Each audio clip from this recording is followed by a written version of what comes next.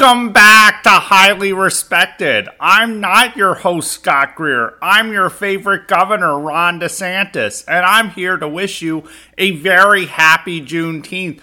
This is a holiday where we celebrate anti-woke Republicans fighting back against Democrats controlled by the woke mind virus and taking their slaves away. And I tell you what, in Florida, we teach the true history of Juneteenth. In Florida, we teach the history of racial discrimination more than any other state. And the wokesters don't want to hear that.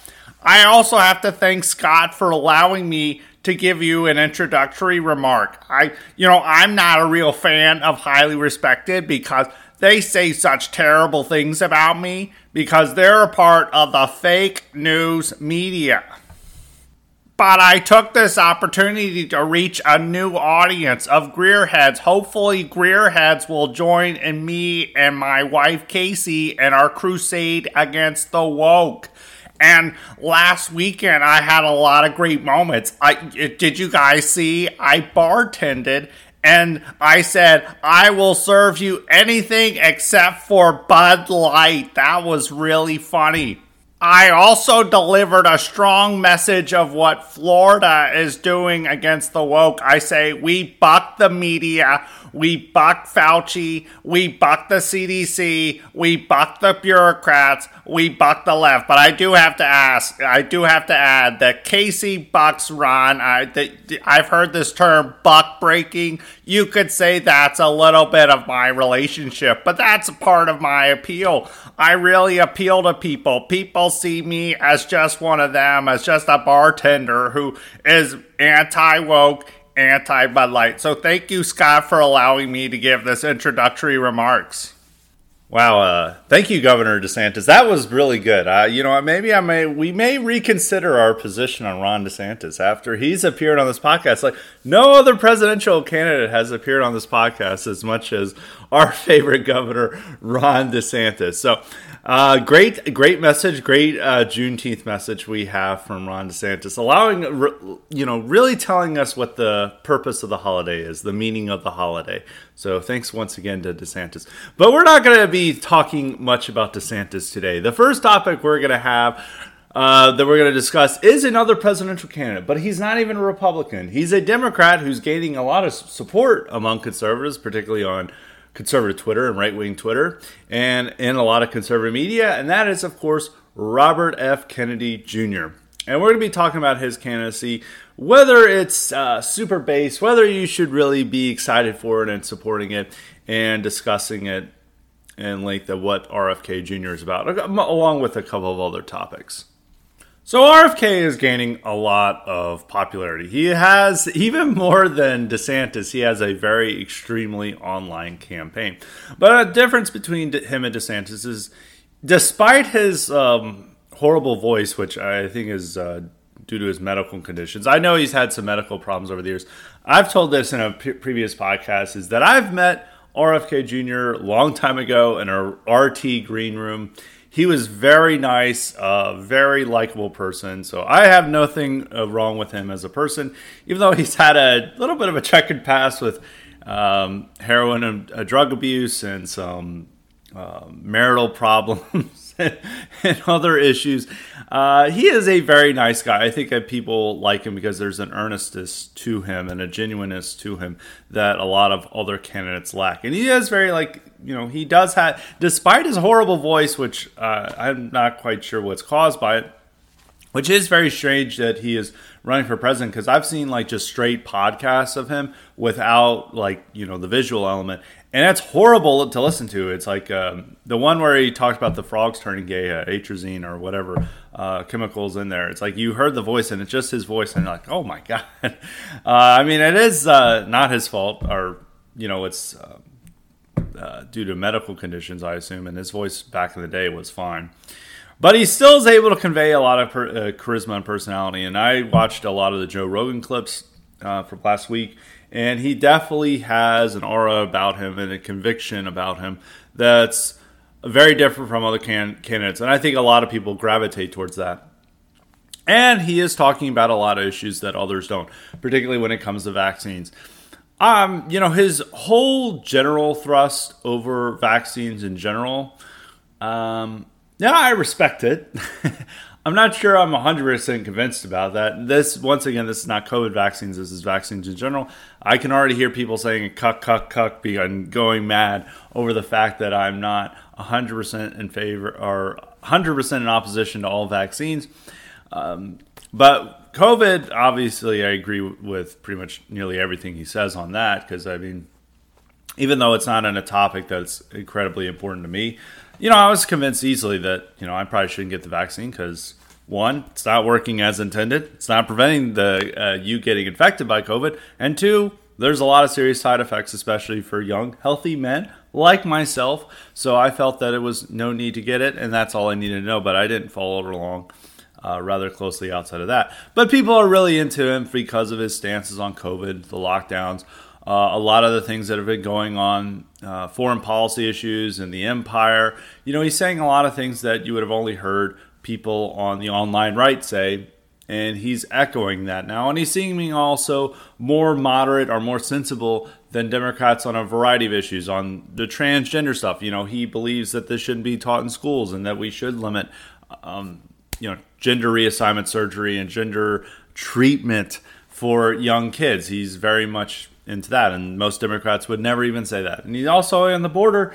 This is wouldn't have been a radical position 10 years ago, but now he's saying, we should secure the border, which that's a real radical position for the Democrats. That's far-right extremism and fascism for them, and him simply saying that makes him stand out. And as I say, I think that's a lot of his persona. He does have a charismatic thing. He is this, Democrats really, a lot of their Democrat base voters, they are very anti-white man in general, but they really like these older, charismatic, liberal, slightly alpha, you could say alpha male guys as the leaders. Biden, even though he's senile, still sort of has that. And they really liked him because he presented this image of this guy who's going to go up to the conservatives, point his finger in their face and tell them to leave our gay kids alone. And they're like, oh man, we love that alpha male spirit. And they also really like Gavin Newsom, who has that, Chad alpha male liberal coming in to support women's rights and other things. They're really into that idea.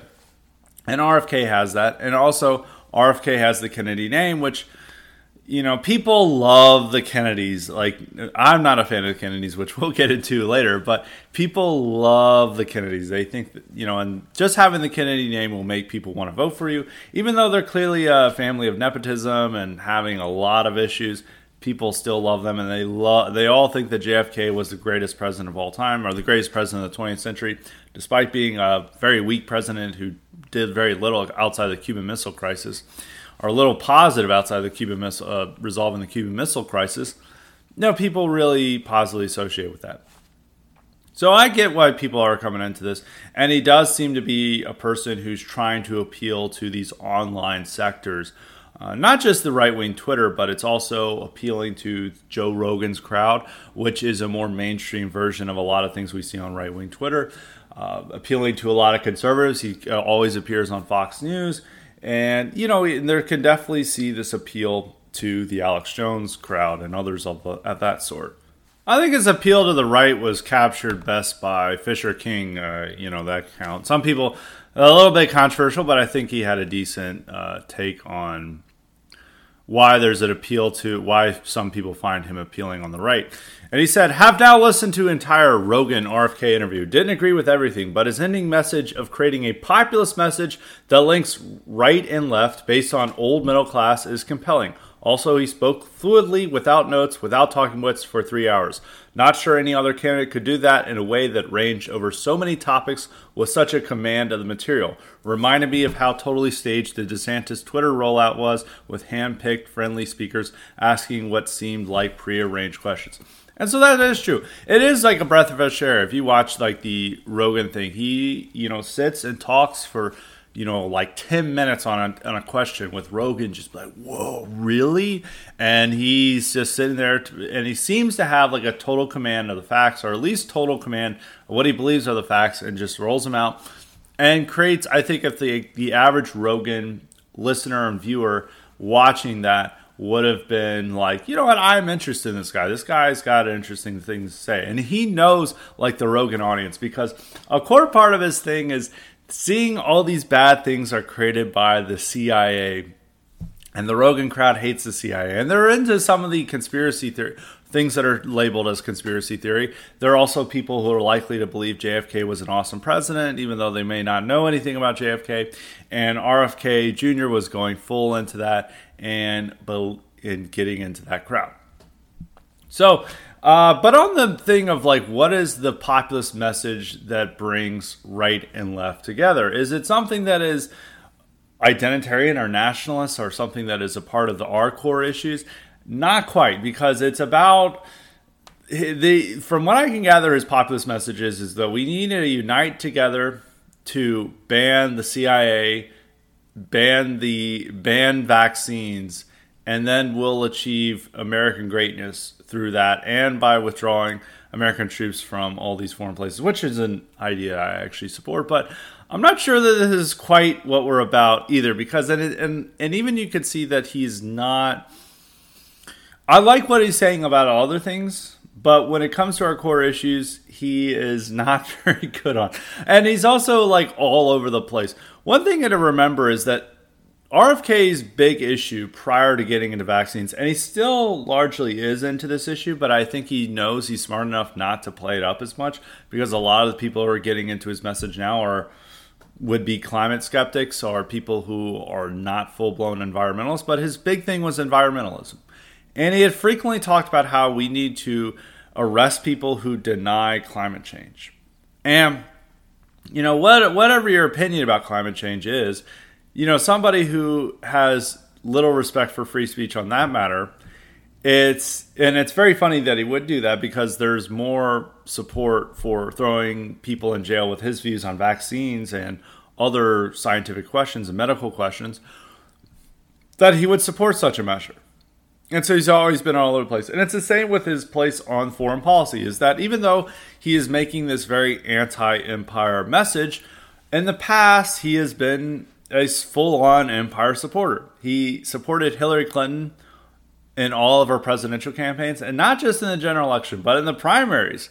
He supported Hillary Clinton in the 2008 primary, and he strongly supported Hillary Clinton in the 2016 presidential primary, despite the fact that a large percentage of the people who are supporting him, who are actually Democrats, not Republicans, are people, the old Bernie support base, which is where a lot of that 1/5 of his support that some polls are showing, that's a large percentage of that group that is, you know, turning into him. And that's who he's trying to appeal to, too, with his message, with a, you know, kind of left-wing populist message. That's in large part who he's trying to win over. But he didn't support Bernie Sanders. And he was also extremely anti-Trump. He was a total believer in the Russiagate thing. He was like saying, Vladimir Putin has taken over our democracy. And he criticized Trump sharply in several op-eds about how he is ruining America's promotion of the democracy agenda, is that it's taking away what America is an experiment, and that experiment is spreading democracy around the world. And he attacked Trump on those grounds, and he said that Trump is ending our democracy. So it's very much similar to a lot of what the resistance liberals were saying. Now, you could say he had a change of mind over COVID. That could be the case. But you have to look at his recent past, and this is not a young man. He's a man who is almost 70 years old.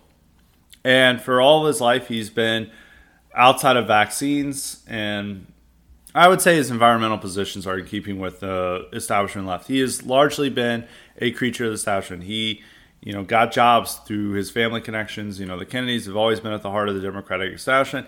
And he's been there with them. Now, you know, maybe he's taken a sidetrack after this, but you have to be skeptical about that. And it's also his son is fighting in Ukraine with the Ukrainians, not with the Russians. There's a little bit something skeptical about that. He can't really decide what America's role should be in the democracy promotion and everything else. You know, he's very anti-CIA, and he's very much into these conspiracy theories around his father and uncle being killed by the CIA, which as people, listeners know that I don't believe that. I especially don't understand the conspiracy theory around his uncle, or his dad rather, is that he was killed by the CIA. And also, it's very weird for right-wingers to be talking about how RFK was based. I can understand a little bit with JFK, because JFK, compared to the standards of the left, just a few years later in the 60s and other things, he appears moderate.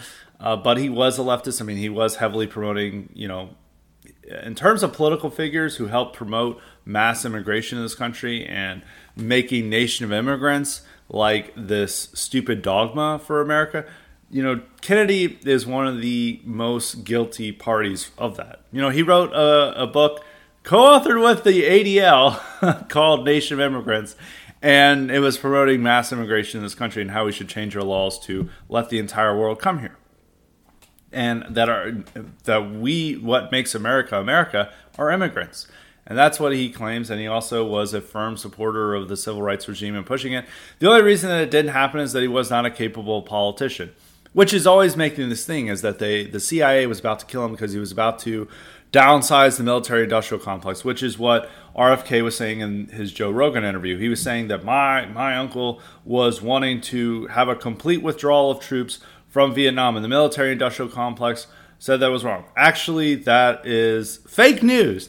In the executive order that RFK was citing, and this is about a month before JFK's assassination, it was not a complete withdrawal of troops. It was a withdrawal of 1,000 troops, and this was recommended by the Pentagon and the Defense Department.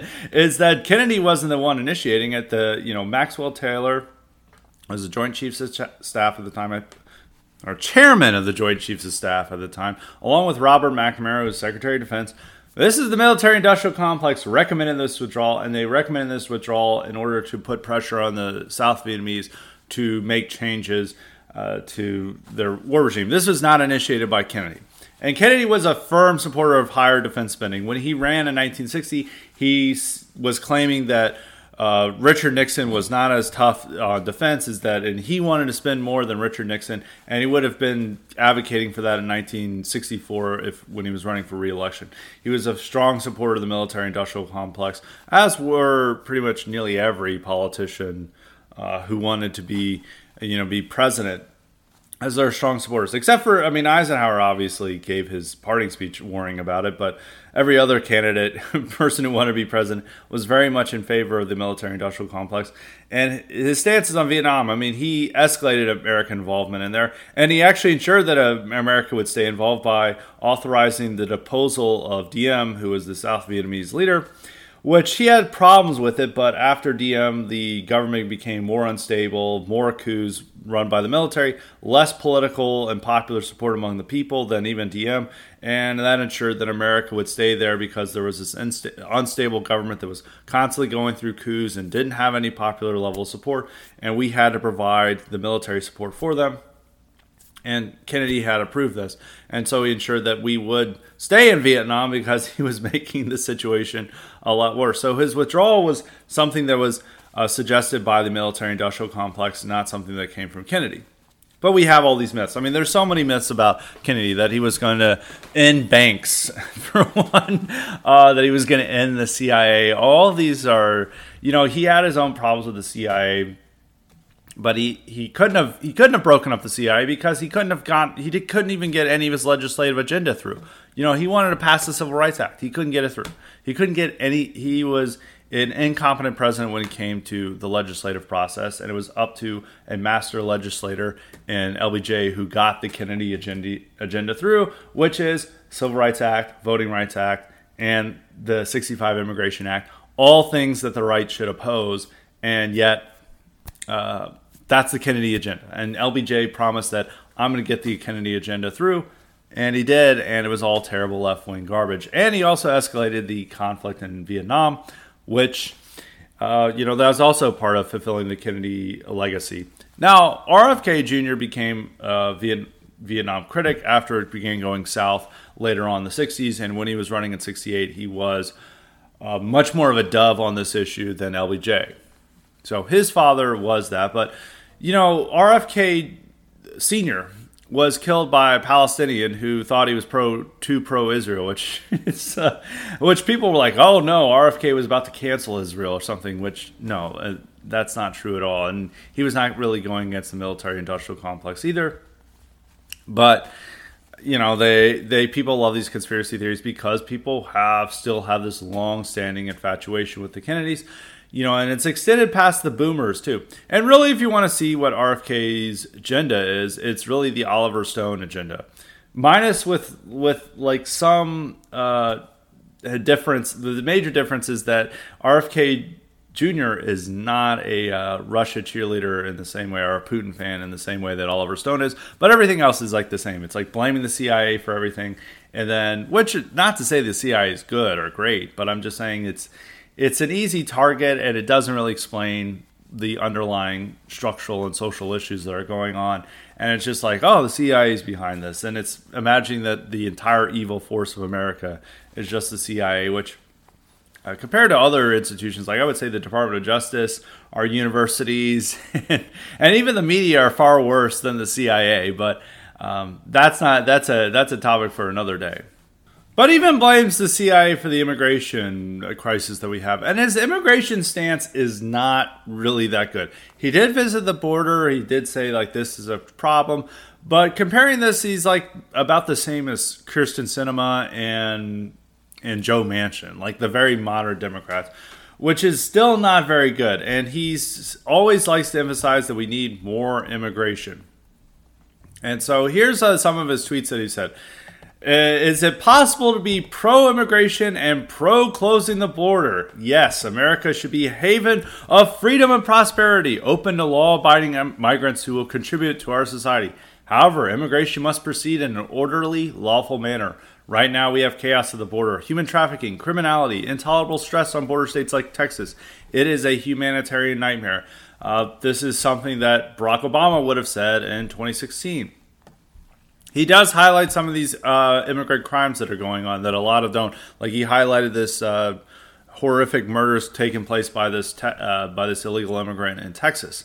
But instead, he says that we shouldn't let all these illegal immigrants in because they stoke bigotry. And he says, as president, I will enforce a secure border and I will expand the kind of legal immigration that made our country great.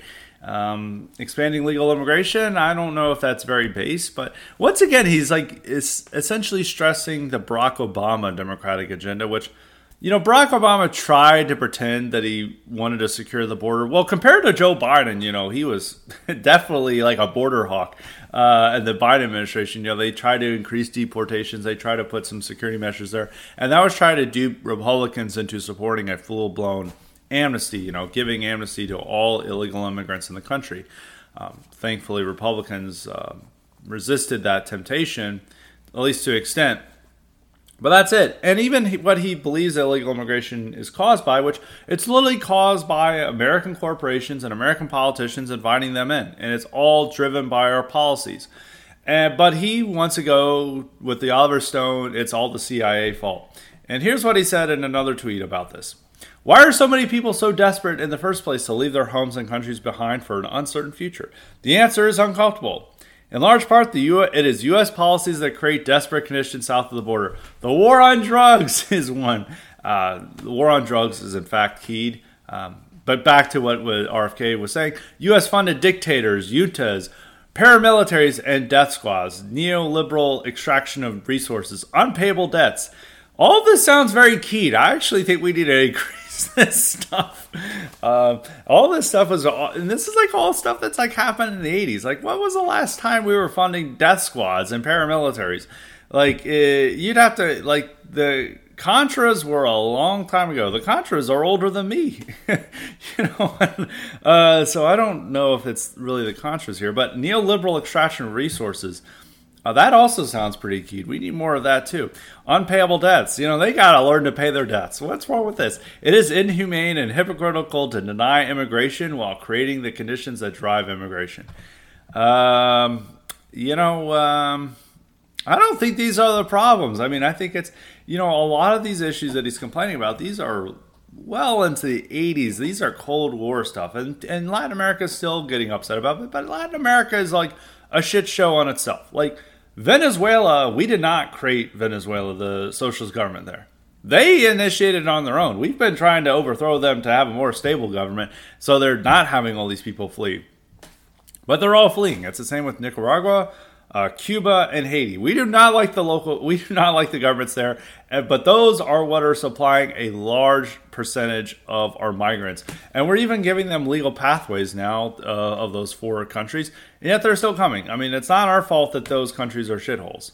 But apparently it is due to the CIA and the war on drugs, which I'm not even quite sure of that. It's also, once again, I'm very pro-war on drugs. I think we need more of it. I do not like walking around and smelling weed. We need to have when people tell me it's like, oh, low-level marijuana, people convicted of low-level marijuana possession are going to jail. I'm like, key, let's do that. We need more of that. And even when it comes south of the border, it's like, we have to suppress this stuff. I mean, if we're not suppressing it, they're like, oh, we'll have a stable, safe market. We've been legalizing weed, and there's still, like, criminal activity of people, like, going into marijuana farms and robbing them or shooting them and, like, all this type of really dirty business. And also those communities that are becoming the centers of marijuana industry are seeing a lot of crime and their quality of life go down. Because, once again, like, the entire area smells like weed. Second off, they're inviting shady potheads there who are not model citizens, and it's also, even though they always wanted to claim that pot is not addictive, and you could say it's maybe the new, stronger variants of it that are making it more addictive, but it is like very addictive. Like if you've ever met a stoner, like they can't quit, and but now we're just encouraging that. So, but on the immigration topic, this is stupid because this is all old stuff.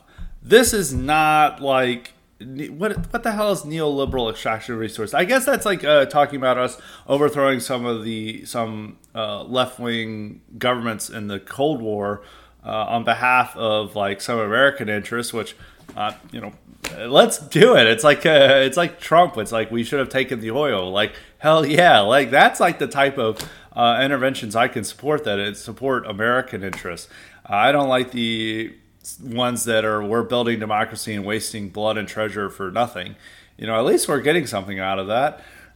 So I don't know. None of these are the reasons why. It's just these countries are basket cases that can't run themselves. Yeah, they're terrible conditions, but also the people think they can get in. If they knew they couldn't get in, if there was like an opposing wall between them. Also, Kennedy doesn't support a wall. He doesn't support a wall. He doesn't support a wall at all. So he supports some barriers and stuff. It's like the Barack Obama comprehensive immigration reform plan.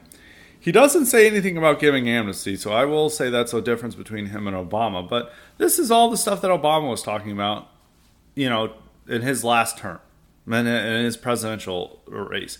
So maybe that's a breath of fresh air compared to Democrats now, and it is because Democrats don't want any immigration enforcement. I mean, all immigration enforcement is fascism and racism. They can't support any type of immigration enforcement. They can't support any deportation. They want everyone to come in, be welcome in, and give permanent status here. And that's like the Democratic mainstream. But the immigration stuff, it's once again, a lot of this messaging that Kennedy is talking about, it's more about appealing to Republicans than it is actually to appealing to Democrats. Like Democrats are also on the opposite end about this gender stuff. Now there are a lot of independents who would like what he's saying about immigration and the gender ideology stuff in their schools. I would 100% understand that, but he's running in a Democratic primary. He's not running in an independent primary.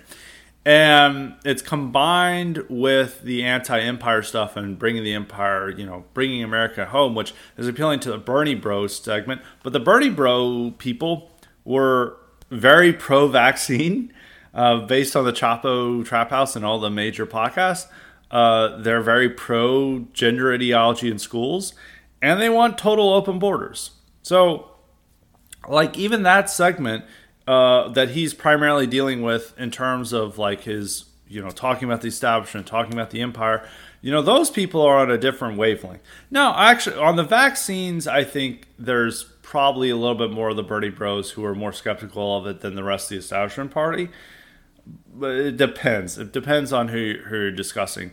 But when it comes to gender ideology and immigration, they're total open borders and total transgender indoctrination for kindergartners.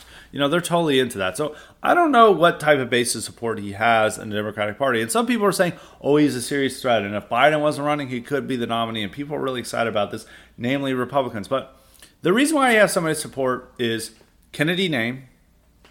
He does have a natural level of charisma. They can't get rid of a charismatic Kennedy. 3, he's not Biden. And he's got a degree, and a lot of Democrats just don't want Biden again. And combined with Marianne Williamson, I think it's probably about a fourth of Democrats who are willing, even with Biden on the ballot, are willing to support another candidate because they realize the limitations of Biden. As I've been talking about now, I go back and forth on whether he's going to be the candidate, but seeing his latest public appearances.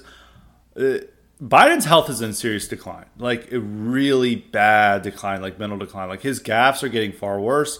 He's keeling over at random moments. He literally doesn't take any questions anymore, which, 2021 and early 2022, he would take a few reporters' questions. He absolutely takes none now. None at all, because he knows he can't, even with the scripted and calling on a friendly reporter, is that they can't trust him to stick on message. And I don't think he's going to have the ability to campaign. There is this stuff that's coming out, the Burisma bribing and some of the other Chinese stuff that's surrounding him, and even the documents investigation. And I think the deep state, the unelected bureaucracy may try to push him out because they're like, I don't think we can win with Biden again. I don't think Biden would survive. And I don't think they want Kamala Harris as VP. So he may not, we'll see. If by the end of the year he's still in the race, I think he's going to be the nominee. Or at least by the time the primaries start. So we've got about 6 or 7 months to see when this happens. But his health is really bad. I mean, he is in his 80s, and you can just one day, you have a serious illness or serious health condition that ensures you can't, you can't do what you were doing before, or you may not even be alive anymore. So this is going to all happen with Biden. But that's probably not going to help RFK. RFK is mostly helped by being the most popular person not named Biden, and there's a lot of discontent with Biden among Democratic ranks. I think they'll agree with him when he's saying about the CIA and stuff. And even though there's a deep state Democrat now thing, there's still that Bernie bro segment still likes that stuff. There's still a lot of old school liberals who like that message, even though they may not agree with him on the vaccines. That's another problem that would limit him. But if it was not Biden, it would obviously be Gavin Newsom. Kamala is the most unlikable politician in America. She failed miserably in 2020. She's not going to succeed now. I think her stock has only plummeted further as vice president, and people realizing she's a moron and just has no ability to connect with normal American people. Buttigieg is that the Biden administration has really been trying to kneecap him over the infrastructure issues and sitting out and kind of embarrassing him and blaming him for all this stuff. And he still has that problem of being, not who elderly black women want to support because, he's gay and he's just a strange person. And there's not just like that. I mean, they have some of the other also rans like Cory Booker. He's not going to be it. And he does not have what it takes. Cory Booker's not it. You have Klobuchar. Klobuchar, once again, and even though she was getting support, you have to remember is that the reason why she was no longer considered for VP is because she had when she was a district attorney in Minneapolis, she helped out Derek Chauvin. So it's that's not going to help her in a Democratic primary at all. So it would they do not have a deep roster. If Andrew Cuomo hadn't been defeated by, his many scandals, he could have had a comeback, but not going to be Andrew Cuomo. Cuomo's down and out. It's literally just Gavin Newsom. He's not affiliated with the administration. He hasn't been, kneecapped by them. And he is this like charismatic alpha white guy that a lot of the liberal base likes. And he could probably win over these elderly black women. It's like, oh, he's such a nice white boy. And they would support him too. It would be Gavin Newsom. I mean, I was one of the first people to be suggesting this. To actually suggest to be suggesting. I think we're taking a little bit on some AAVE here with those discussions. But no, I was one of the first to suggest that like Gavin Newsom would be, would maybe the Democratic nominee for 2024, and it could be this blue Caesar that people talk about.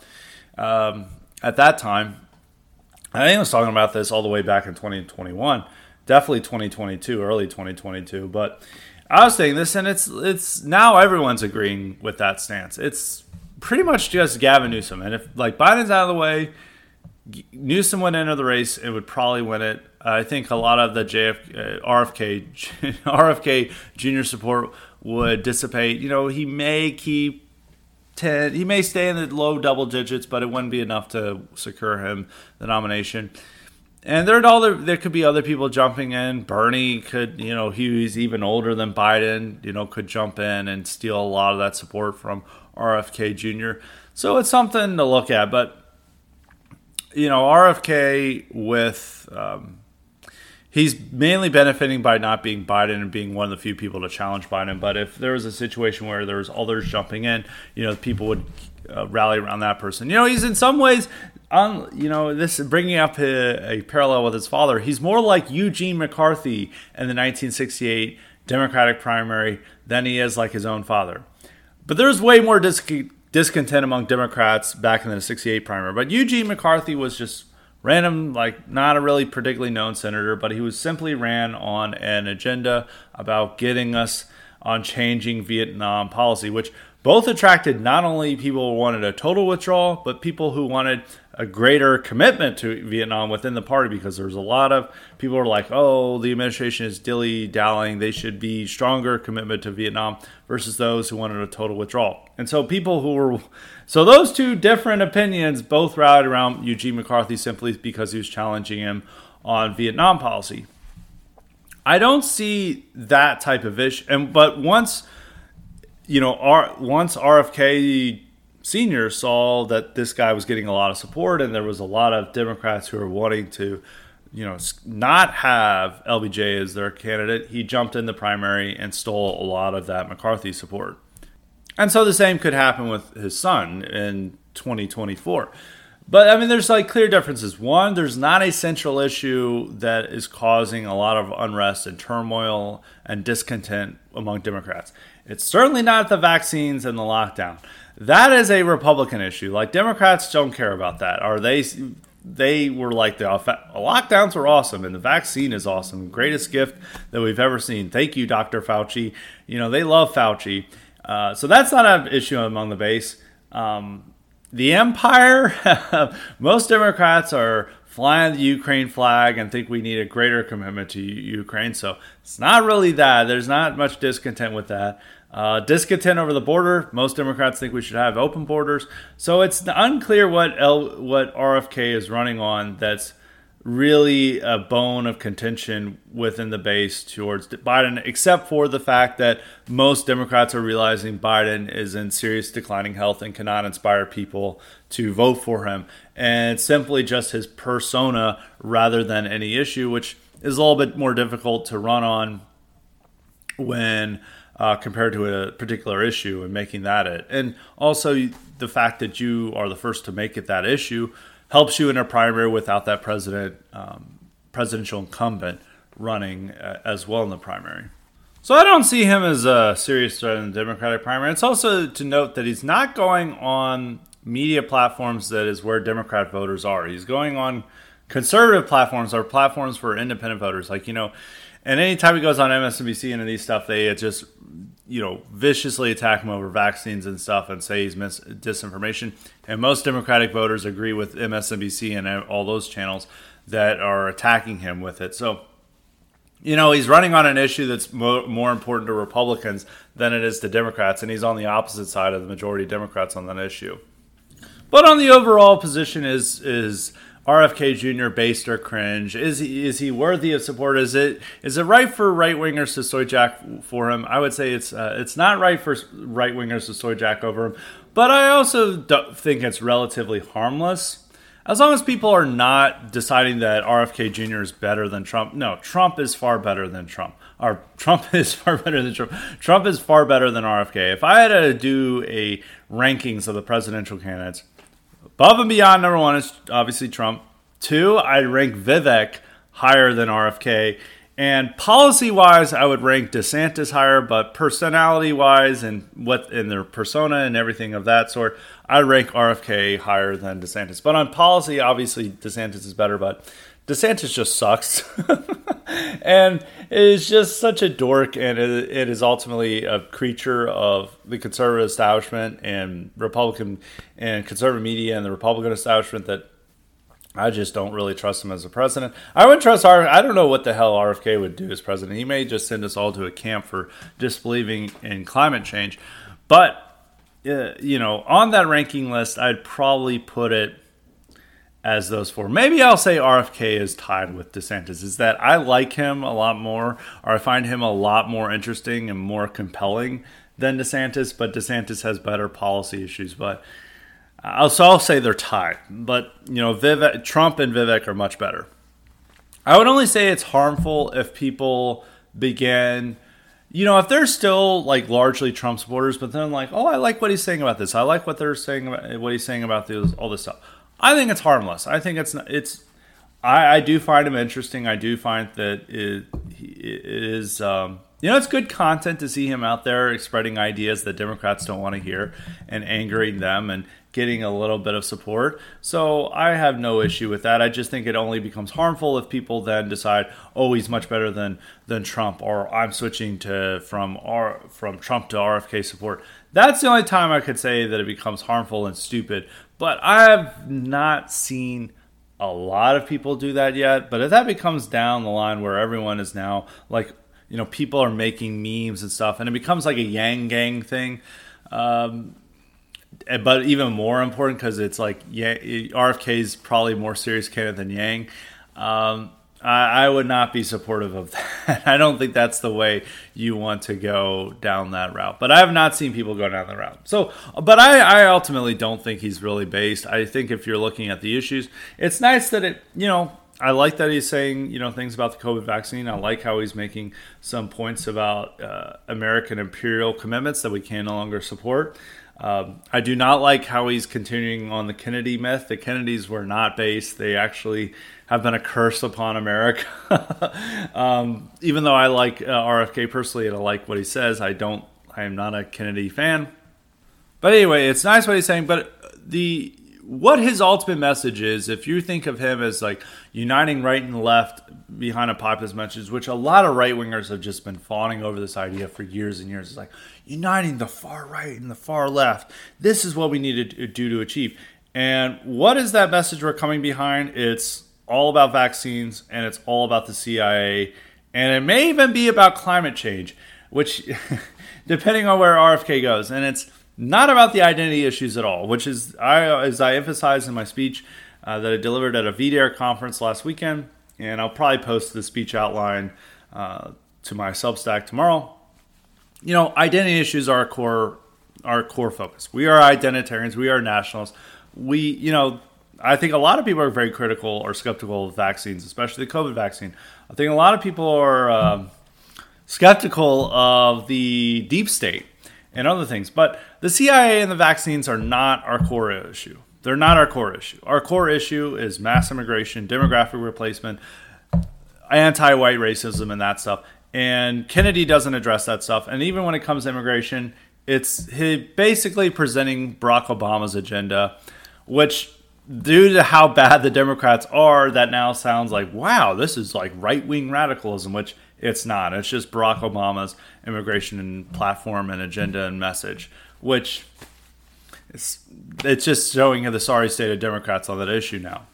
But with all this in mind, that's not a message we could support because that's not uniting us. That's totally ditching our primary issues and adopting some of our secondary issues and then turning us into the coalition of goobers, because in a lot of ways this is like RT's ideal coalition, is that all the goobers come together to unite behind opposing the CIA. And you could have even seen that in the really poorly attended anti-Ukraine war protest in DC. I think it was like a month or 2 months ago, which it might have been 3 months ago. It's a long, time flies by when you're having fun, I guess, or being key. And at that protest, it was like all these strange fringe groups, like, Communist Party and like ANCAPs, and all these guys were just like, dressed up goobers. It's not like a thing, and it only got a few hundred people at most. And it was just like a weird coalition of goobers. I don't think that would be quite the case with RFK, and RFK would be expanding beyond that. But it's almost, it's a coalition gathered together to, work towards defunding the CIA, and that's it. But it's not. But then increasing legal immigration, that's not what we're about. I'd rather keep the CIA and limit legal immigration if given the choice. And in fact, the only people who want this coalition are people on the right. Nobody on the left wants it, but the right have to give up our core issues to have a coalition with people who are vaguely on the left, but they're really just RT leftists and like the goofiest people possible, like American communists, like unironic communists and tankies. And that represents a very tiny fraction of the left. And even most of the left hates them. Like Antifa hates them. The establishment liberal hates them. Even most of the Bernie bros hate them. The Bernie bros, as majority, will never unite with the right because they hate us more than they hate the CIA, more than they hate corporations, more than they hate any part of the American system. They hate right-wingers more than anything else. And so they'll never ally with us, and we should stop trying to fantasize and have these delusions about uniting with them. And this goes along with, I've seen this retconning of what Occupy Wall Street was about. It's a little bit separate talk, but I'm done with the RFK. I would say my conclusion on RFK Jr. is that I like a lot of things about him. I like his persona. I like his personality. Even though I don't like the Kennedy legacy, I don't like the Kennedys at all. That's probably fit for many IQ supplements on both his father and his uncle. But I don't think right-wingers, it's fine for people to tweet out like, this is interesting, or I like this take, but you need to be wary of turning this into another Yang Gang moment and people memeing him into their favorite candidate. Our candidate is Trump. The guy we're with is behind Trump. He is the closest figure to the type of nationalist leader we want, and he's the closest person to advancing our core interests, which are the identity issues. And RFK Jr. sets them aside and focuses on secondary issues to us. So that's my conclusion on RFK. Now on to the Occupy Wall Street. Is that this is also, once again, only coming from the right. As the right has, Occupy Wall Street was a relatively insignificant, in historical terms, relatively insignificant protest movement. At that time, we hadn't experienced many protest movements, but we had this, people camped out on Wall Street, and, there's a lot of millennials there and stuff, and people took interest in it because there wasn't like much of a protest movement. And there had all been this predictions after the 2008 Great Recessions that, we're going to witness like a new, type of New Deal conditions and Great Depression, and we're going to see a lot of social turmoil and everything. And all it came out of is Occupy Wall Street, which were Starbucks baristas and other, underemployed millennials going there and, being pissed off about their student loans. I think they had some legitimate, issues, but it wasn't a real threat. It was not like the banks were about to be overthrown by Occupy Wall Street. It was just like there. And also, Occupy Wall Street still had a lot of the same leftism as today. Even though it was primarily, a vague anti-big corporations or anti-bank stuff, they still had all the identity politics there. And all these people would go on to be, supporting anti-white leftism as well. And it's the same with like even Bernie Sanders. Like Bernie Sanders, he didn't emphasize this stuff as much in 2016. And even said like, at the start of his campaign, he said like open borders is a Koch brothers idea. by the time of 2016, he was fully immersed in all the white wokeness stuff. And by 2020, he was totally for open borders, pro BLM, pro all this race stuff, pro wokeness. And he had totally dispensed with that, and his audience stayed with him. But the right has invented this myth that Occupy Wall Street was completely anti-identity politics, and it united the right and left together against the banks. And a lot of libertarians are into this idea too. And they believe that Klaus Schwab and the establishment invented identity politics to destroy and to undermine Occupy Wall Street, when identity politics has existed much longer than before Occupy Wall Street's existence. And also, Occupy Wall Street did not threaten the banks, but it's become a big right-wing meme. You have to remember is that this isn't shared by the left at all. The left thinks like identity politics is important, but it's the right who's like fantasizing and creating this image of Occupy Wall Street as this epic movement that was totally opposed to identity politics and could unite right and left together. When at that time it was a very left-wing movement, even though it didn't emphasize identity politics as much as, say, Black Lives Matter. It was still very keen on that subject, and it was all filled with leftists. Right-wingers hated it at the time because they saw it as naturally as like, these people hate me. I go up and it's like these smelly loser guys who have none of my same interests, who have completely different interests. They are my natural political foes. I'm not going to support this. Like, I'm not going to go pitch a tent with some dude who got like some mentally ill Starbucks barista. That's not my people. And that's what and right-wingers hated it at the time. But now right-wingers, at least on the internet, and at least for meme purposes, they love Occupy Wall Street. And it's once again, like,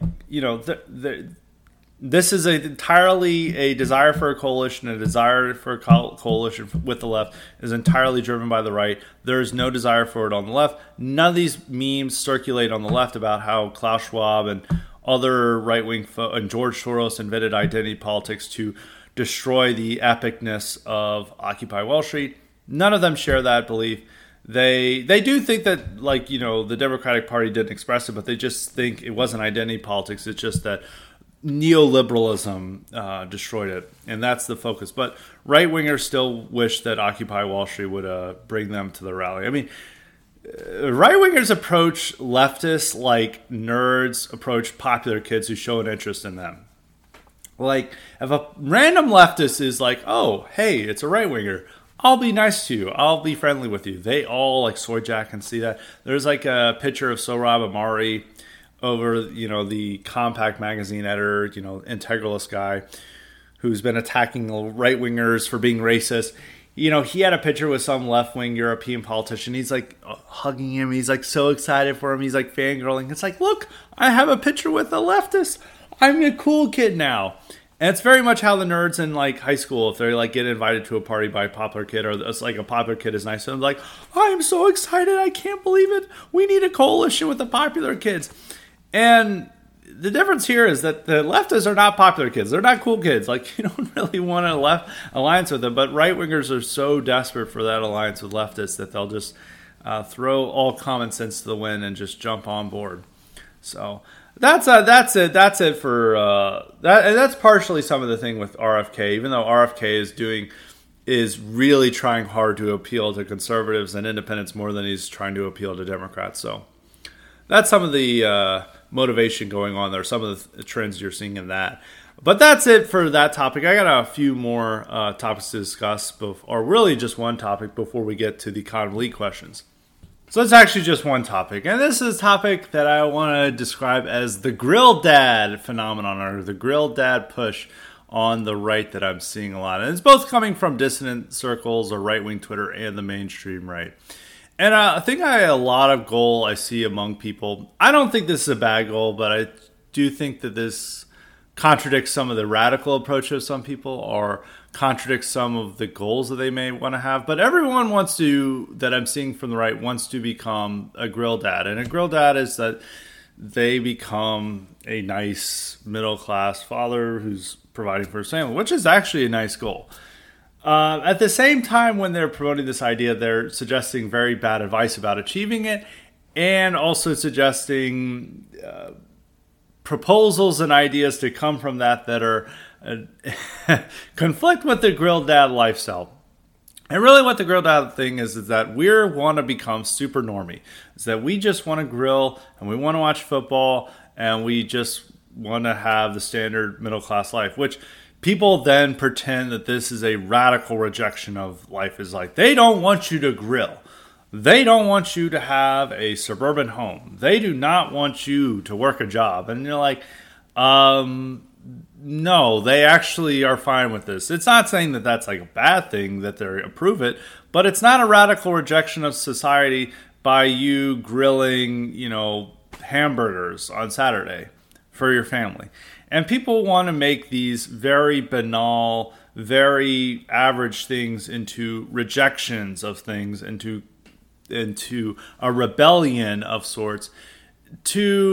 I think it's to please some of their market and their audience now, because a lot of them are Gen X grill dads or divorced dads, a lot of divorce, and they want to achieve that, and being told like, hey, everything you're doing right now is a total rejection of the left, and it's a rebellion against the system. They're like, sweet, this is awesome, I'm going to grill some more, which nothing wrong with grilling. Once again, nothing wrong with that at all.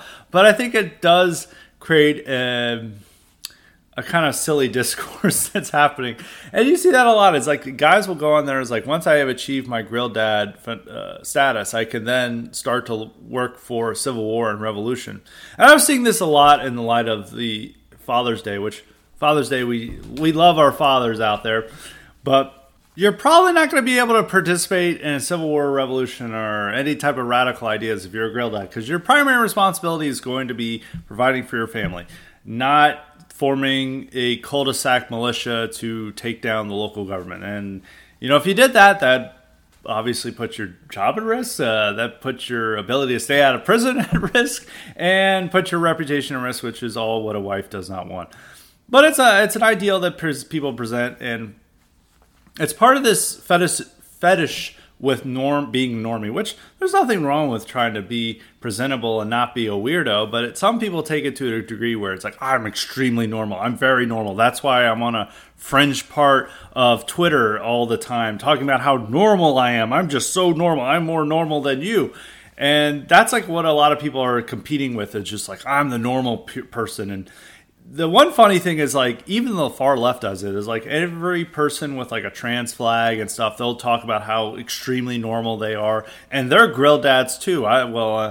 Grill moms, but without kids, hopefully. And they'll even talk about that, about how the real weirdos are these other people. It becomes this strange discourse because, once again, everyone on Twitter is probably weird by normie standards.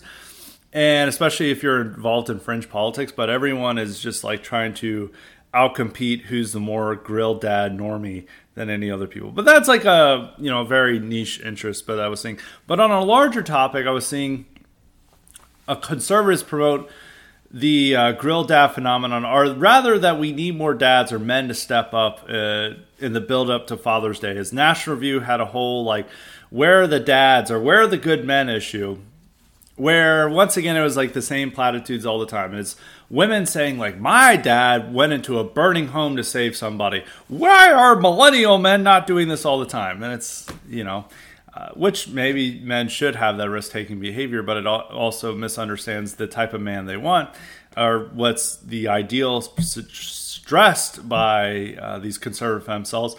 And then there's like older men who are married, and they're like, men, if you want to step up, you need to stop playing video games and delete all dating apps.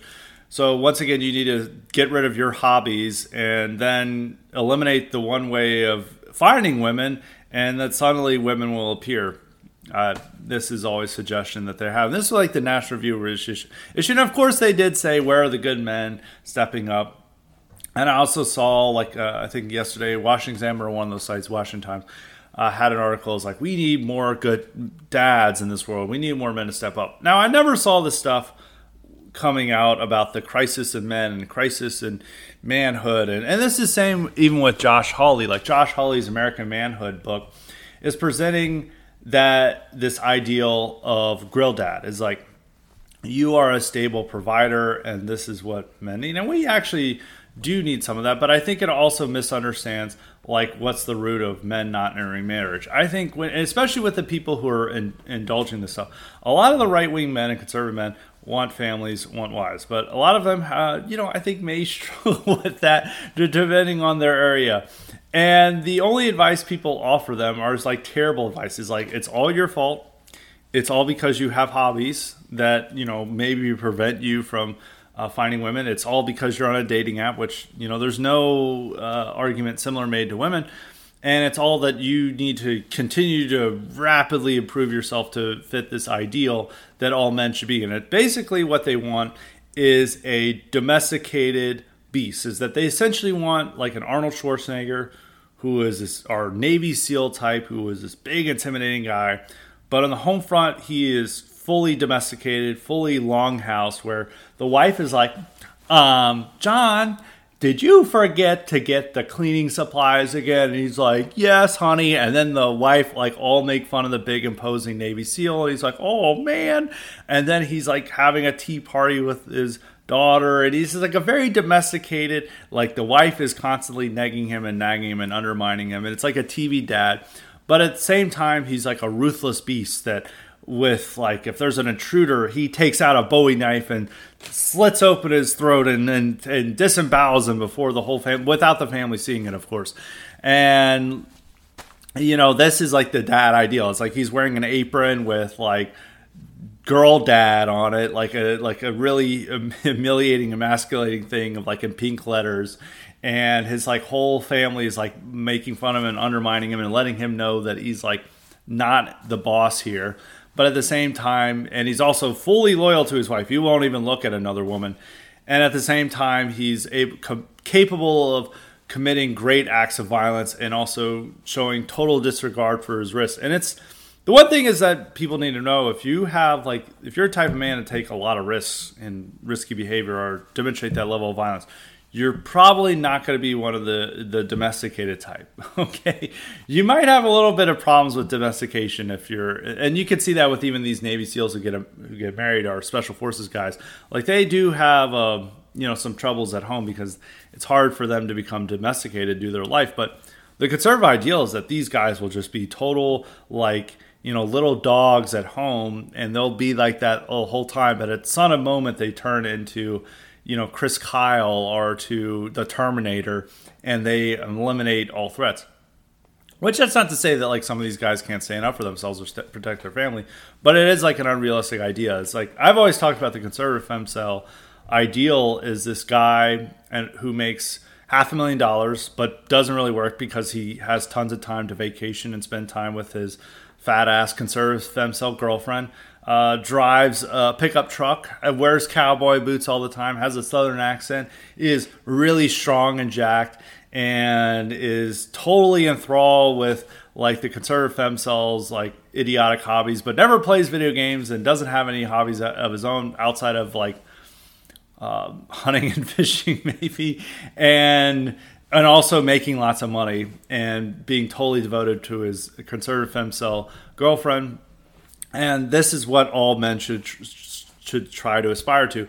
But all the advice to women is like nothing about improving themselves or nothing about what needs to be changed among American women. And that's all these arguments about, when it comes to war on gender, or at least mainstream conservative publications about this matter. It's all a crisis of men. It is, and that's even with Josh Hawley's book as well. It's like all the women are great. The women are great. There's something wrong with men. Like there's all these beautiful like women out there who are ready for guys to drop the game controller and step up and become a man. And that just ignores like the situation. Is like a lot of the reason that people are not marrying and having kids as much as that a lot of women, and this is somewhat with men. I don't want to blame women as like their own personal behavior, because I think this is larger social changes that no individual is in control of. But a lot of women, they go to a city, they have, as long as they're like relatively thin, they have an infinite supply of options up until their mid to late 30s. They aren't really good at making choices, and they are living like a dream life for most of their 20s that, and they don't really want to give it up either. And they don't want to give up their job either, which is something, or their career, because they view that childbirth may, or becoming a mother may impact that. So a lot of women are just enjoying this dream life, which is promised by our current society, and they're very loyal to it. That's why they're very loyal to the young, women, middle-class women are very loyal. Single women are very loyal to the Democratic Party because they promise them, it may not be a utopia forever. It's probably not a utopia when they enter their 40s, but it's a utopia definitely for their 20s, and that's why they strongly support the Democratic Party. And they also have some habits that they feel like they shouldn't, work on themselves. They feel they can get fat, and they can, have hobbies that are an interest and personality quirks that are very unappealing to men, but they feel like they don't have to work on that because they can just, they're a dream, an ideal, no matter what they are. And both liberals and conservatives tell that to women, especially with conservative femcel women. I think it might even be worse because, the whole rhetoric from conservatives is that there's absolutely nothing wrong with women. They're like perfect little angels, and they're getting manipulated by evil men, and it's all the evil men's fault. So there's no articles about how women need to step up and become mothers or work on that because they are all ready for it. There's just too many, man children playing video games too much. But all that discourse fundamentally, misunderstands and doesn't account for the entire situation, which there are large problems with both young men and women. But conservatives never account for the problems of women, and that all the problems are with men, and then it's strongly pushing them to step up and just accept whatever tubby comes your way, and that you're treating her like she's the woman of your dreams and the perfect ideal, and she may not actually fit that bill. But that's what a lot of that discourse is. So anytime I see this stepping up a man or the manhood stuff, because that is becoming a big... that is something that the masculinity stuff, was limited to more the online right sphere, and it's now gone into the mainstream, especially with Josh Hawley and some other specials. The Tucker Carlson's Crisis of Men was more about how men, the things they're eating are not, are feminizing them and stuff. So it's a little bit more interesting than that. But with the Josh Hawley, it's simply that men are not embracing this domesticated dad ideal, which, once again, it imagines that all these, to be this big burly Navy SEAL or this risk taker, this man who lives on the edge and dangerous, which a lot of those guys do not want to become domesticated at all. But guys in general are also reluctant to maybe get into marriages where it can end in divorce and they lose everything. Or, the women that are out there are maybe not that good for them, or it's hard to find women for them. They try very hard. Maybe they're looks maxing, while the women are looks minimizing and all this stuff. But none of that is there. And that conservatives' only advice is put down the video games, get rid of any hobbies you may have or interests you may have that women may find off-putting, and ditch the dating apps where you can find women and just, a woman will magically appear for you. And this very terrible advice, and a lot of it is driven by these older conservative men just listening to the complaints among their interns and younger female staffers about I can't find a man. Where's my Chris Pratt? And they're just complaining about that. And then they're like, oh, this is an outrage that they can't find a Chris Pratt for their fat ass. And they just go and write a screed about this. And this is what these older conservative men are like. But, the gender war is it is bad, and the state of young men and women is probably, you could say, is equally bad. But I always get, when any time conservatives talk about that issue, and whether it's Hawley or National Review, it always comes down to blaming the men and about men achieving an ideal that is unlikely to happen, and actually these women's own fathers did not follow, or they either were too dangerous and too risky, and that led them to womanizing and having substance abuse and being violent, or they maybe were a little too domesticated and they allowed their daughter to make some very poor decisions. But it just imagines that everything is right with one part of the gender. There's no crisis in American womanhood. All the crisis is with American manhood, and that we need to focus on the men. And the advice given to the men is that they need to become more domesticated and more willing to step up when there's less incentive to step up than before. And that's why like a lot of guys just like drop out and just like play video games. And I don't support that behavior, but I understand why a lot of guys like that. They either feel like they can't succeed in the dating market, or they feel that the dating market doesn't provide them with somebody that they want, or they're worried about getting into a marriage and their life is ruined and stuff of that sort. And it's very tough. Like there aren't that many societies with this level of female independence, and we're figuring out how to operate around it, so to speak. And it's coming with a lot of chaos in personal relationships and what they want. Because, I mean, it's like in a society, it's like women do much better in divorces. They get more of the money. They get more, they'll get the kids. They're more likely to get the kids. And they're more likely to bounce back. And also, society is more willing to hear the complaints about women about their dating life. With men, it's like, you're a fucking loser. Like, shut up, loser. And people don't want to hear about that, which sometimes rightfully so. But with women, it's like, it's a full-on social crisis if this woman can't find Chris Pratt husband. But that's it for that. I might review Josh Hawley's American Manhood book to really investigate this thing for an IQ supplement. I have a few IQ supplements I'm wanting to do on recent books. There's one on Patrick Dean's new book, A Regime Change, which I read some excerpts from before, and it looks terrible.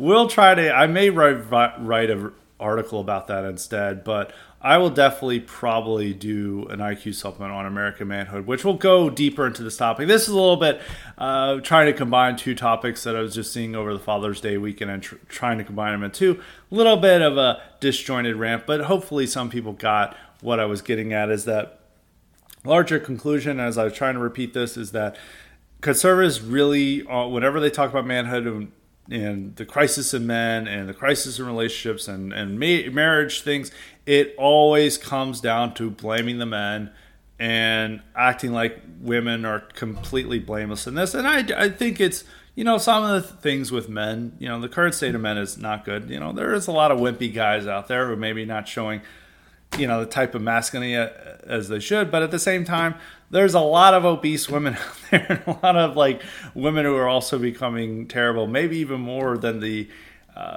men who are becoming shut-in gamers or something. But that needs to be accounted for in any discussion, and why marriage rates are declining and why fertility rates are declining. And it needs to bring a lot of the focus more on the focus on women rather than blaming everything on men. Because if you want to just blame men, we can read the liberal media. There's no reason for the conservative media to browbeat us as well. Browbeat us young men as well. Let's stand up for men for here. But that's it for the regular topics. Now on to the Cogn Elite questions. As a reminder, you too can get the power to ask me questions or suggest guests and topics if you sign up for the Cogn Elite option at Highly Respected's Substack. And that's at highly-respected.substack.com. And make sure to sign up for the IQ supplements while you're there if you haven't already. So we may set a record. We have 4 different questioners today.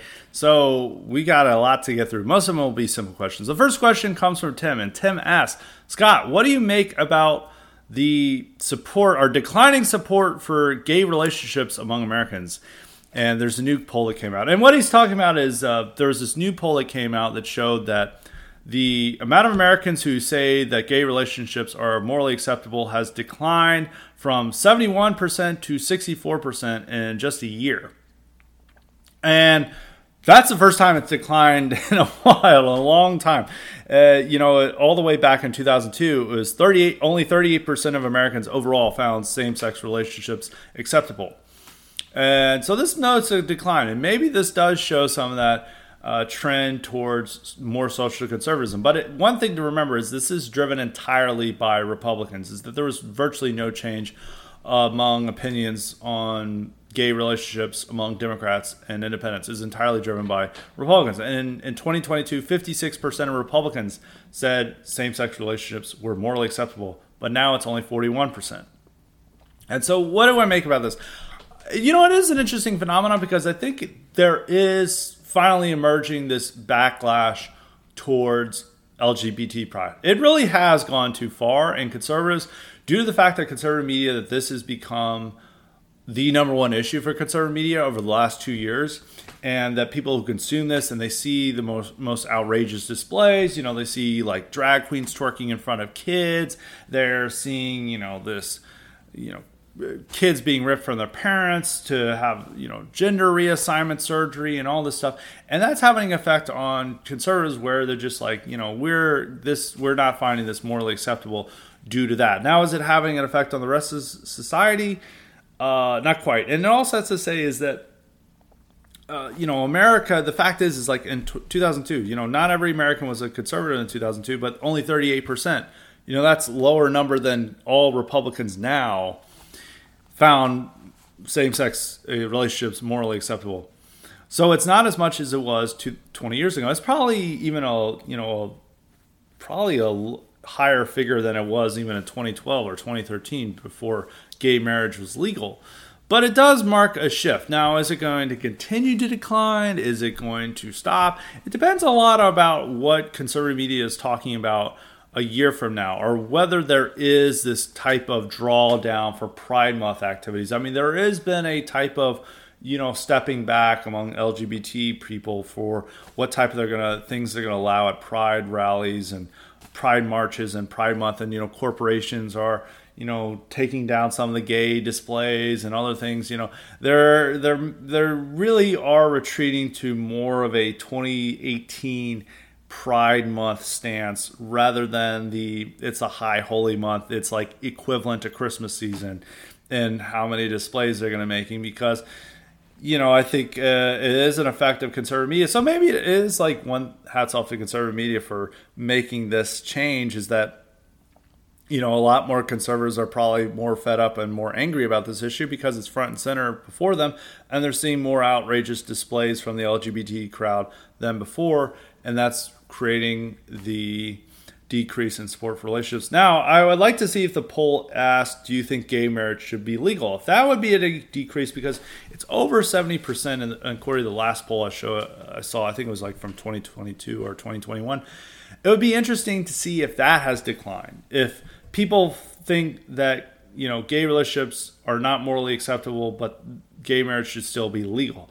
You'd be surprised that there'd still be people like that. I mean, that's like a very similar question to abortion, is that there's a lot of people who say that abortion is morally unacceptable, but then they believe it should still be legal in most cases. Polls show that. So you could see the similar thing with gay marriage, and that would be an actual policy position that would come with this change. So I'd be interested to see if there has been a significant decline there. And whether the decline will continue depends a lot on what conservatives are focused on next year, and whether this is going to be the defining issue for conservatives into 2024. So it would probably be a little bit more of a decline, or about the same number next year when they poll this, but it may change a year or two from now, depending on how Pride Month. If like Pride Month receded from the back and conservative media began talking about other issues, you could see the numbers go up again. But it's all about what's front and center before them, and what's front and center before them is like definitely the trans and the gender ideology stuff, and that's making conservatives turn on the gay lobby in general. So that goes back to a topic I talked about a little bit ago. Are Americans becoming more socially conservative? Depending on what standard it is, I still don't think they're as socially conservative as they were, even 10 years ago or 20 years ago, because the stance or the definition of it, or the standard for it, has radically changed in just a short amount of time.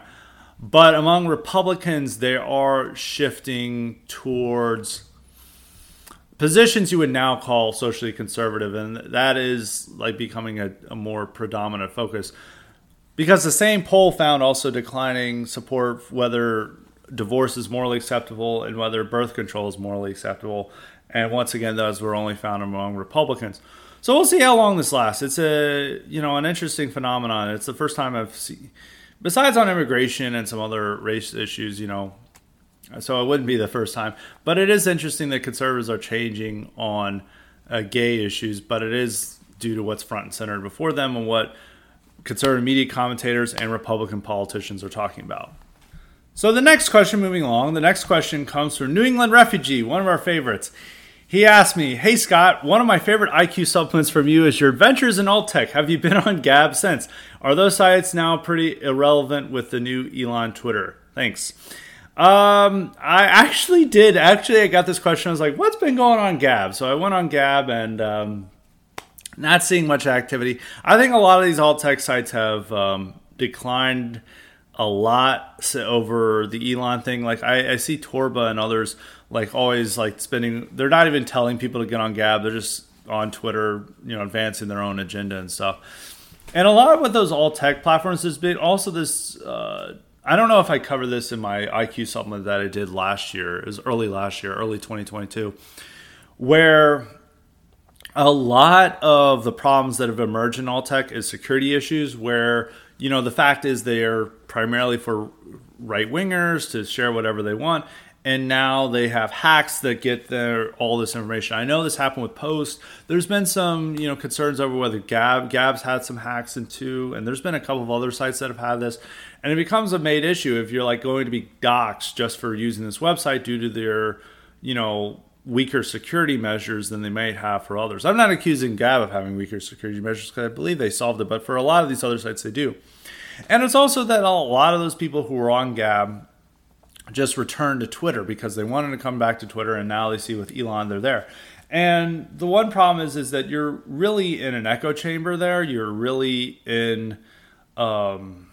interacting with people who are not only agree with you, but are more likely to be more extreme with you, and that due to the fact that it's, you're situated in a ghetto, it's going to make people like take more and more extreme positions. Because if you go to Gab, man, I remember my one adventure in there, they're accusing these people who are like banned from Twitter for being racist and for being offensive. And they're like, these people are anti-white. These people are like, and they had sharing all these crazy conspiracy theories on there because it's like, anyone outside the ghetto is a suspect. So it made for a very entertaining experience, but I think a lot of those people have just like stopped posting or just moved on to Twitter.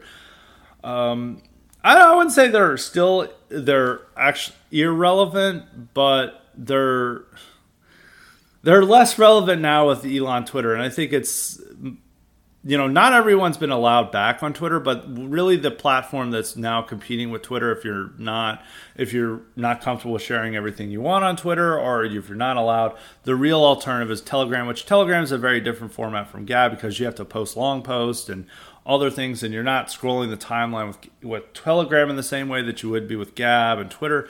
You have to go to the individual channel and read all the content you want or get the updates.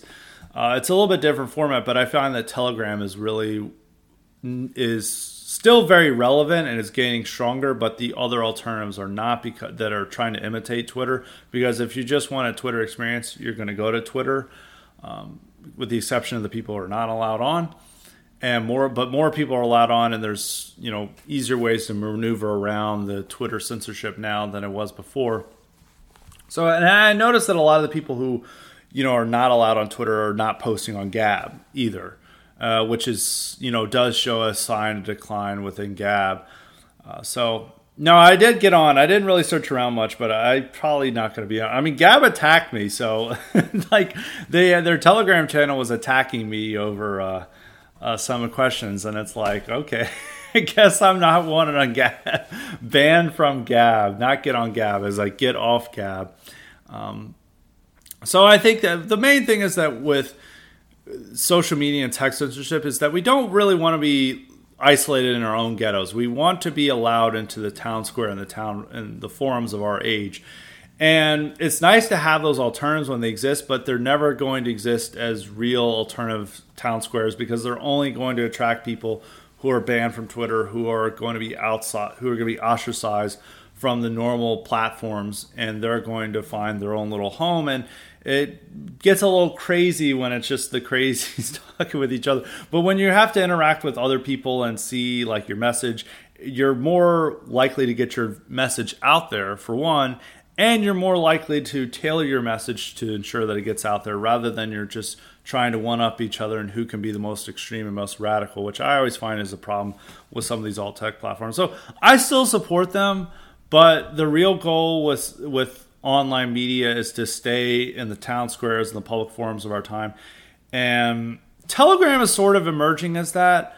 So that could be an alt tech that, even though there are problems with Telegram, because a lot of channels will get banned from Apple or Apple services, and you can't see them on your phone.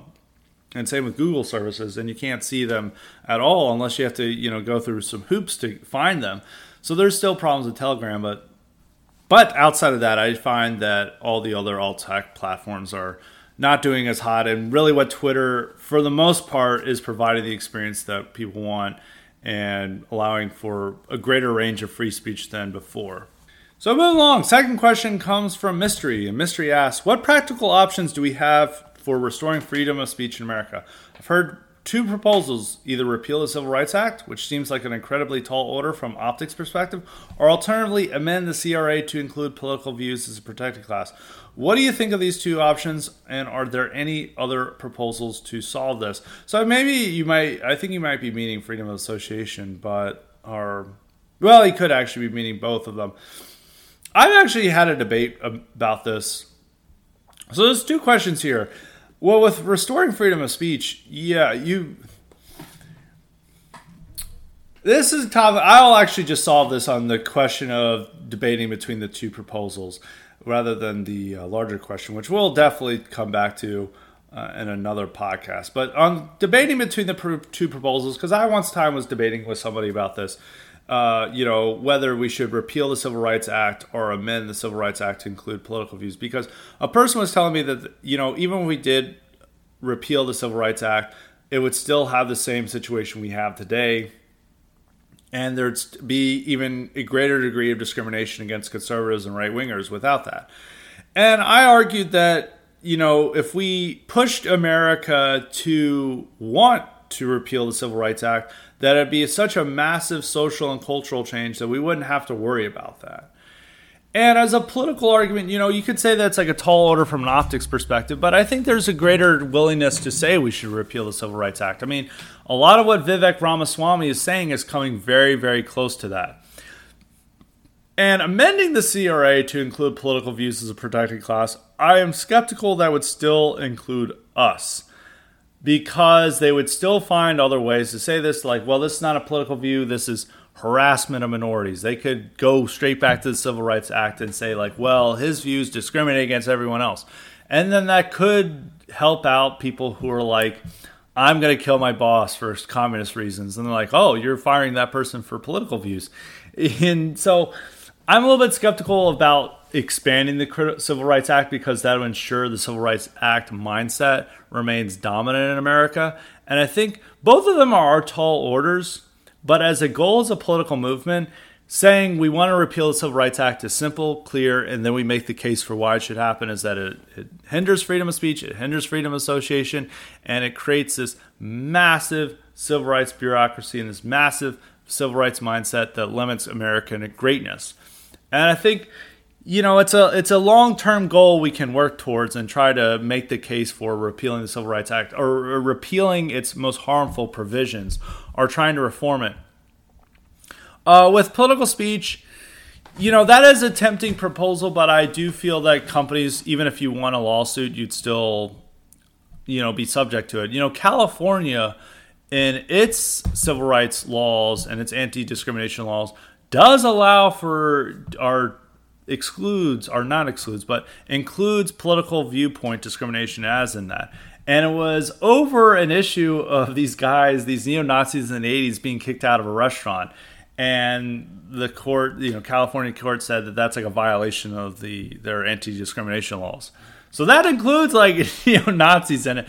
But even there, California, there's political dissidents who get fired from their job all the time. And also, the cost of lawfare to fight this, if you're just some random guy who's accused of being a racist or whatever, it's very hard for you to raise the funds and the resources to wage that type of lawsuit.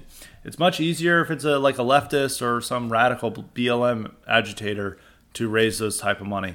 So I would think it is a long-term perspective of what we should be focusing on. It's better to focus on repealing the Civil Rights Act, because that's about pushing Americans to think differently and how we view our nation and how we view how life should be and what we value most. And that's about creating the cultural change to make a great nation again, while amending the Civil Rights Act is accepting that mindset, but then trying to get our little piece of the pie, which we may not even get our piece of the pie even with the amendment. So that's my viewpoint on it. Both of them are tall orders, but I think as a goal for our movement, I think repealing the Civil Rights Act is a better goal to just state to the public. And the final question comes from Future American Refugee, and it's about a topic we discussed earlier. And he says, I have 2 questions about Governor Newsom. When Governor Newsom was interviewed by Hannity earlier this week, Hannity proposed a 2-hour debate between Newsom and Governor DeSantis to be moderated by Hannity with open discussions, free of interruptions on broad topics.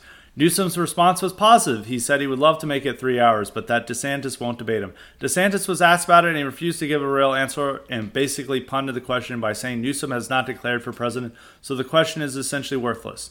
So 1, why do you think DeSantis is so against the idea of debating Newsom? This is obvious. DeSantis is a stilted, wooden politician who could not debate. He would have to stick to his note cards. Newsom would run over him. Like, it would be like a bulldozer just going over DeSantis. It would be, I don't like Newsom. I definitely hate Newsom more than DeSantis. But I would fully support a debate because Newsom would just dominate him. It would be so bad because DeSantis you have the woke mind virus. And Newsom be like, is that for your note cards? Did you mix up your note cards? Why are you getting so nervous? And he would just own him so badly. It doesn't matter that Newsom's ideas are crazy, but DeSantis always looks bad in debates. Even when he's debating against Gillum, even when he was debating last year against...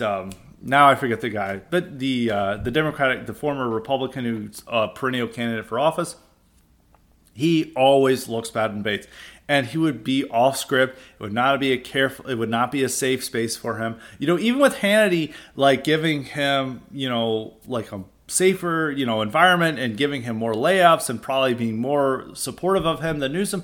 Newsom's just like a Chad. Newsom is confident. Newsom is incredible in debates and in interviews. And he would just steamroll over him. So that's why DeSantis knows that his whole reputation would be ruined as this Chad alpha who's destroying the left. We're going after the left. He would just I don't know. Casey, save me. And then Newsom would just be a total, it would be,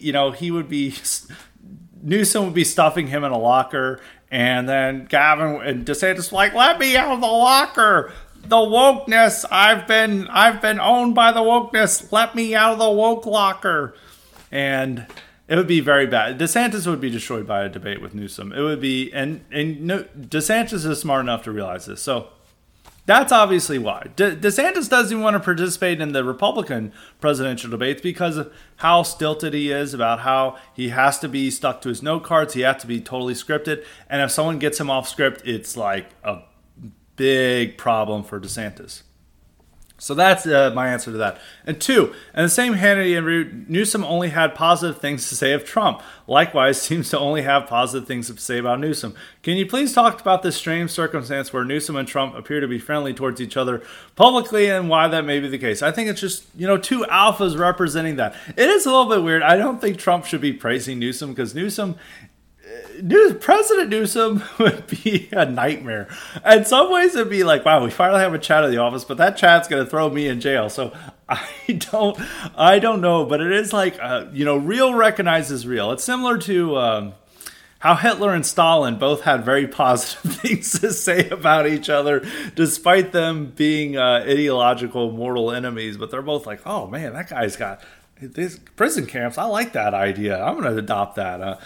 Killing people in your party. Whoa, that's a great idea. And so maybe you could see that a little bit with Newsom and Trump is the kind of Hitler and Stalin mutual recognition of each other. Trump really should stop doing that. It's not good for Trump. All the DeSantis people latch onto it and say it. Trump should not do that. I'm willing to criticize Trump when he's doing wrong. I don't think this is a big problem, but Trump should be a little bit smarter. He should say Newsom's got great hair, but what he's doing to California is terrible. It's destroying the state. He needs to be more like that. He shouldn't be praising him, but I think it's just a case of real recognizing real. I really don't want to celebrate Newsom too much. This is like sounding like it. I do think Newsom is a nightmare because he is like a Chad Alpha guy who's like incredibly charismatic. And he would be Blue Caesar. Like, he would just tell, like, Supreme Court would tell him to do something. He's like, fuck off, Supreme Court, we're doing this. And then the liberal media would be like, yeah, let's go do some. And that would be like throwing us in jail. But you can real can recognize real. You can still say, like, well, this guy is like an authoritarian leader and he's, he is pretty Chad and Alpha. But at the same time, I would be terrified if he was president of my country based on his political beliefs. And so Trump shouldn't like that. But also Trump is a little bit too susceptible to anyone praising him and be like, oh, he says such great things about me, I can't say anything bad about him. But it's a little bit of that. I don't know why Newsom is saying positive things about Trump. That's actually a really curious thing because that's not going to help him with that. Really, really hurts him among Democratic voters. But maybe he was just saying that to, present himself in a different light to Fox News viewers. And he was saying that stuff. And it's the same way with RFK Jr. RFK Jr. was like strongly criticizing Trump when he was president, but now he's like, oh, I thought Trump's immigration policies were great. He's like, I like Trump. I stand with Trump. And he's saying that to win over Fox News viewers. So I would say that's a little bit of Newsom's thing. And with Trump, it's like real recognizes real for both of them probably. And two, like Trump always has nice things to say about anyone who says nice things about him, which he should change. He should criticize Newsom. He should not praise Newsom.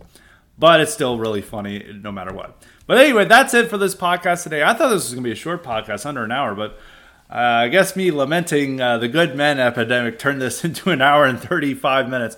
But anyway, that's it for today's episode. We're going to have great articles later this week. I'm going to post my VDARE speech, which I went off topic with my VDARE speech at the castle last weekend.